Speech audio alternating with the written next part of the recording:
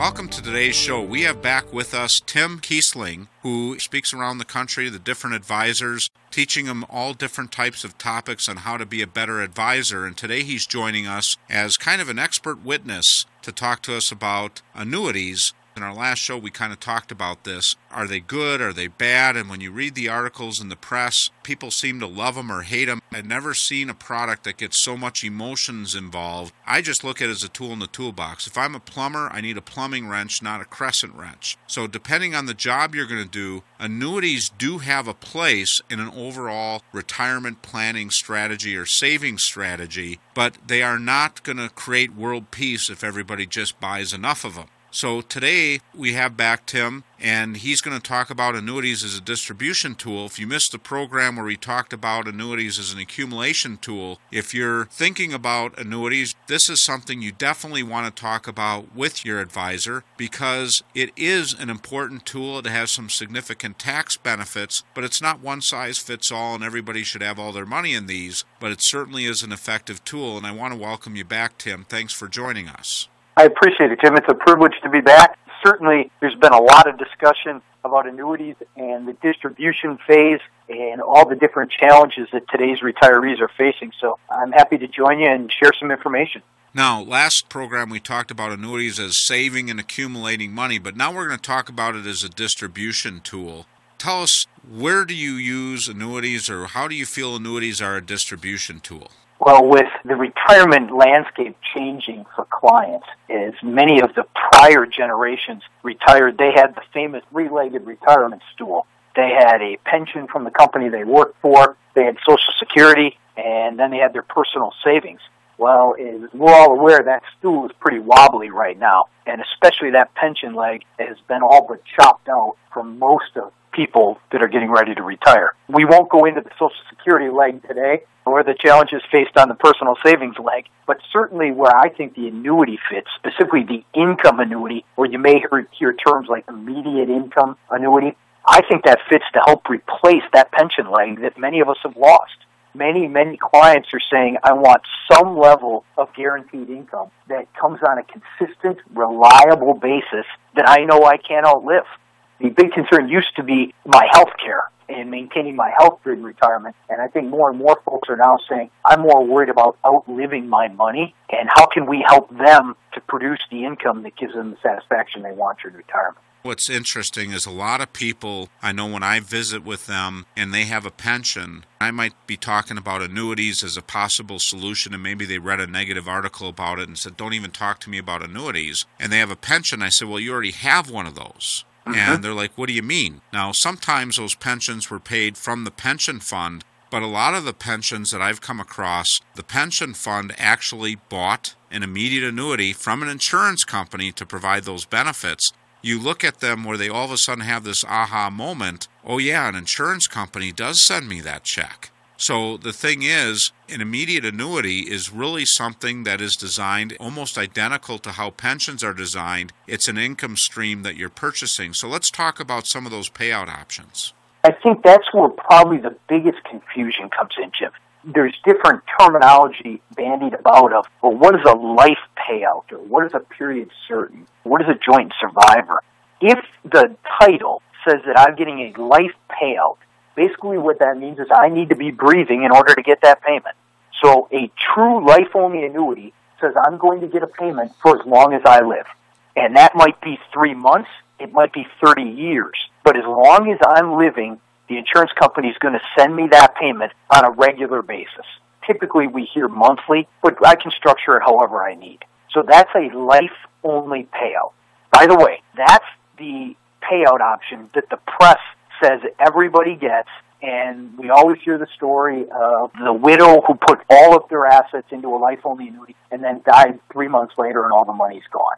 Statistics actually show that a lot of people choose to not take that particular payout, and even those folks that do choose that particular payout, because it does produce the highest payout for me, most folks that do that have a substantial portfolio of life insurance or other assets backing that up, and there's a very valid reason as to why they chose that payout option. So it's not as bad as the press will paint it. And I'll throw out one other option too. I have had a couple clients where the life option was what they needed to take, because if we kept the money in savings, the amount of money they needed to withdraw was so great that it was just a matter of time of running out. And if you have a life option, what you just said, it makes payments as long as they live. So the opposite end of that press story you're talking about is the widow who puts all her money in and lives 30 years and keeps collecting checks. That could be the only way they can survive. So one thing is to always be careful of, and I see a lot of times in a pension situation where a husband or a wife will pick the life-only option, not understanding that, leaving a surviving spouse with no checks because they automatically check the box of the highest amount. So as we talked about in the deferred annuity and accumulation annuity phase, is understanding these features are so critical. There's no right way or wrong way. It's the right way for you if it's the right fit. Exactly right. And each person's going to have a different view as to how do they want to take that payout. And there's certainly more than just a life-only payout as well. There's a life with a period certain. So you may hear of a life with 10 payout. Well, what that means is as long as I'm alive, I'm getting that payment. But let's say I'm killed in a car accident 5 years into it, my wife would still get 5 years worth of payments. Now the thing there is it's not the period certain, or the 10-year period that I mentioned there, doesn't start at the time of my death. It starts at the time the income stream starts. So with the life with 10, again, I get that payment as long as I'm alive.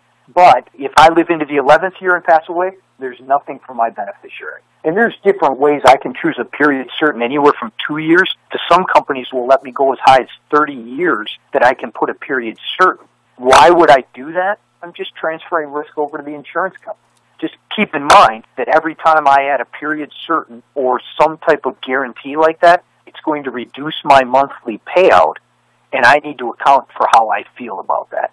Now, one of the other ways that's out there that is not talked about much at all, but I really like it as a payout option, is called a life with refund. So let's say I write a check to an insurance company for $500,000. They agree to pay me an amount every month. Well, when I die, that insurance company will say, did we send Tim $500,000 worth of payments? If I had only received $300,000 worth of total payments before I die, my beneficiary will get the remaining $200,000. Some contracts will pay that out in a lump sum. Other contracts will continue to pay it on a monthly basis until, in total, myself and my beneficiary get back the $500,000 that's been put in the contract. And that's called a life with refund.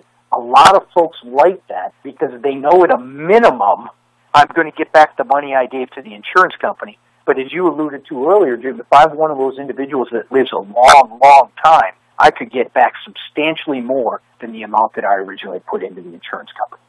One of the other ones you're going to hear is joint survivor. That is simply an income stream that's paid out for any two individuals. Most commonly, you're going to see spouses, but it can be any two individuals. And as long as either one of those individuals are alive, those payment streams continue. And there's variations on that at the passing of the first individual, I might be able to decrease the payment in half because the thought is that my expenses have been decreased. There are actually some annuity contracts that let me increase the payout after the passing of the first. Again, lots of different contracts from lots of different companies. Find the one that fits best for your individual situation, and that's the one we need to go with. And now we have immediate income annuities, there's deferred income annuities, all different types that are based or more focused on income. Let's talk a little bit about that. How do you define an immediate income annuity versus a deferred income annuity? Great question. Every time the industry adds another product, there can be some additional confusion, right? So an immediate income annuity is one that's defined where the income stream starts within the next 12 months. As long as that income stream starts within that time period, I'm going to be purchasing an immediate income annuity. A deferred is simply any time after that 12 months. That could be 13 months, or in some cases it can be 30, 40 years down the road before that income stream can start. But that's the differential between the two. And as you alluded to, that deferred income annuity is a relatively new product whereby I can take in deposit funds with an insurance company today and say I'm maybe 45 years old. I can do that today and tell them to hold off and start sending me income at some date in the future. Maybe it's age 60 or 65, 70, or some point in the future. But I transfer the risk for watching those dollars grow or producing income off of those dollars. That goes over to the insurance company now, and they guarantee me an income stream at that defined date.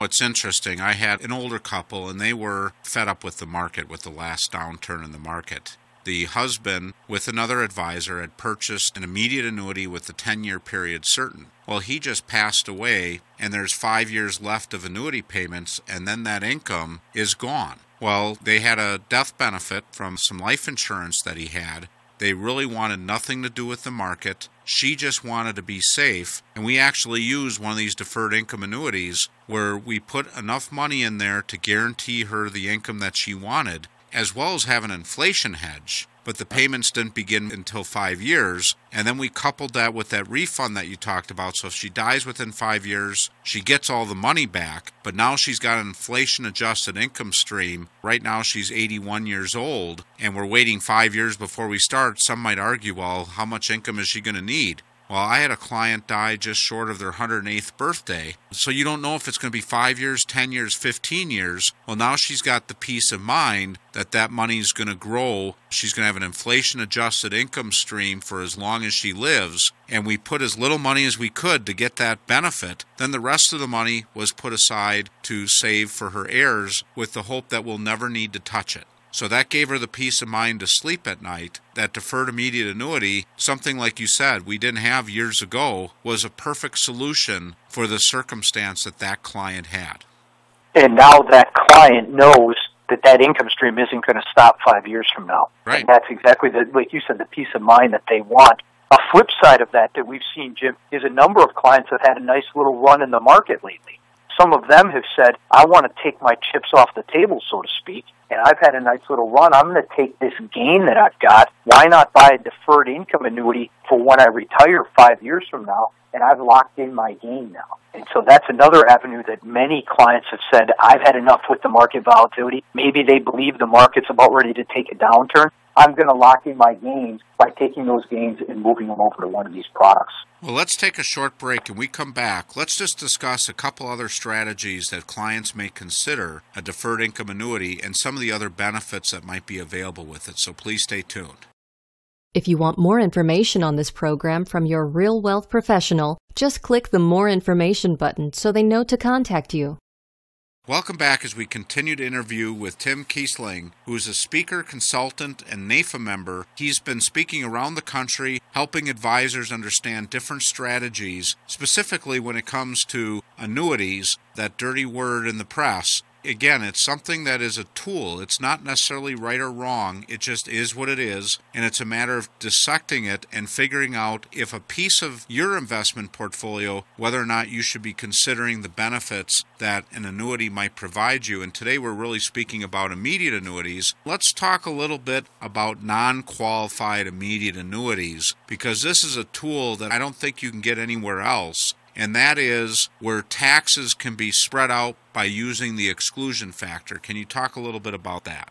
Sure. There's a way that you can control the taxation on your income stream. And the fancy term for it is called exclusion ratio. Basically what that means is a portion of each payment that I receive is a return of my principal, and a portion of that is earnings that is taxed. But I have the ability to take that earnings and the tax liability that goes with that and spread that out over my lifetime. So for an example, I might write a check out to an insurance company. They start producing income for me at age 65. They will anticipate the earnings on that contract. And a portion of each one of those payments is going to be earnings. A portion of it is going to be a return of my initial principal. And I only pay ordinary income tax on that portion of the earnings. It's the ability to spread that taxation out over the rest of my life. In that non-qualified contract, it's a very nice way to handle that tax liability, especially as I enter retirement and I want to keep an eye on what my taxable income is, because it may affect the amount of my Social Security benefit, for example, that's taxed. I know we deal with a lot of clients, and looking at their taxes, it seems like a lot of them, they're in that sweet spot for Uncle Sam, where they take $1 out and 85 cents of their Social Security becomes taxable for every dollar they take out. So it's almost like a double tax. one of the challenges that people have if they use these deferred annuities and didn't just make withdrawals, the deferred income is what comes out first. So let's say for the sake of discussion that you put $100,000 in a deferred annuity many, many, many years ago and it's accumulated to $200,000 or $300,000. Well, if I take $1 out, that dollar is taxable. If I take $50,000 out, that $50,000 is all taxable. But if I had, let's say, $100,000 and just kind of make it simple interest, if I had $100,000 of interest and $100,000 of principal, and I take an annuitization, an immediate annuity payout stream, roughly half of it will be taxable versus all of it taxable down to the basis of that contract. So I know it sounds maybe a little bit confusing on the air like this, but it really is an effective tool of minimizing taxes and your taxable income and a way to get the kind of income you need, especially in that non-qualified arena. Just another way that we can maintain some control over the taxation and help mitigate that so it doesn't affect things like you do with the Social Security. Another strategy that I've heard people use, and I've used myself, a lot of times clients, depending what part of the country you're in, I'm in the Midwest, and I know you are too, where we tend to be a lot more conservative. People don't spend money here. I know it's that way in other parts of the country too, but I run across a lot of clients. I'm amazed how much money they've saved with the little bit of income that they've had through the years. One thing that seems to be a common denominator, nobody wants to pay taxes. So we see a lot of people that have these deferred annuities. It's a way of kicking the can down the road. But that time to pay taxes, they never get to their comfort zone. And a lot of them say, well, we'll just let the kids pay it, and the kids are in a much higher bracket. A lot of times what we've seen, if people are insurable, if they take and they pay out their annuities over time and keep their brackets lower and use that money, if they're not going to use it for themselves, to purchase life insurance, one big advantage we have with life insurance and transferring wealth is that the death benefit still goes to the heirs income tax free. It's a great way to transfer wealth and not get dinged with huge taxes by having it all distributed to the kids in a lump sum or over a short period of time. Have you seen that much?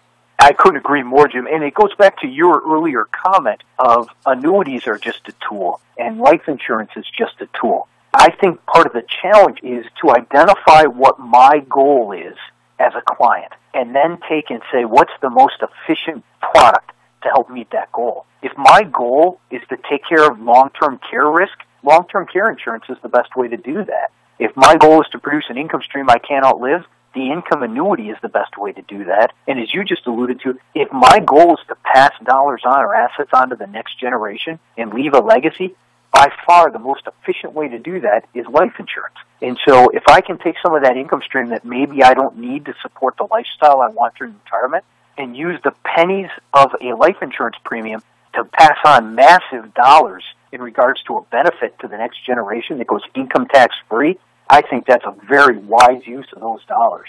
Now, I have an outline here that you gave me that talks about the Rockefeller strategy, and I just watched a program that he was the richest man that ever walked the face of the earth when adjusted for inflation. So I got to hear what the Rockefeller strategy is.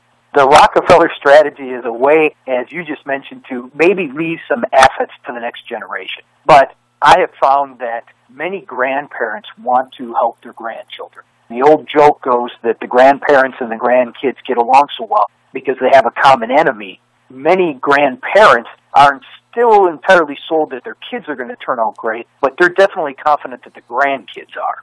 Some folks don't feel comfortable buying a permanent life insurance policy, for example, on little Johnny, because the only way that I'm going to see any benefit of that as grandpa is, unfortunately, if little Johnny passes away before I do, and that's not what I want to see. So what the Rockefeller strategy is simply a way that I might be able to make an impact, for instance, to my grandkids today, and I still get to see the benefit of it. And it's through the use of a joint in survivor annuity. How we set that up is grandpa or grandma buys the annuity, sets it up where the joint annuitant is one of their grandchildren, and the insurance company sends one payment a year on the grandchild's birthday. So let me give you an example. Maybe grandpa sets it up with little Johnny, and one time a year on little Johnny's birthday, the insurance company cuts a check to grandpa. And let's just say it's for $1,000. Now, as long as grandpa's alive, that check goes to grandpa. He puts it inside the birthday card, mails it to little Johnny, and maybe we put it in little Johnny's 529 account or something else. But once grandpa dies, because it's a joint and survivor annuity, every year on his birthday for the rest of his life, little Johnny gets a birthday present from Grandpa. And that will go on for the rest of his life.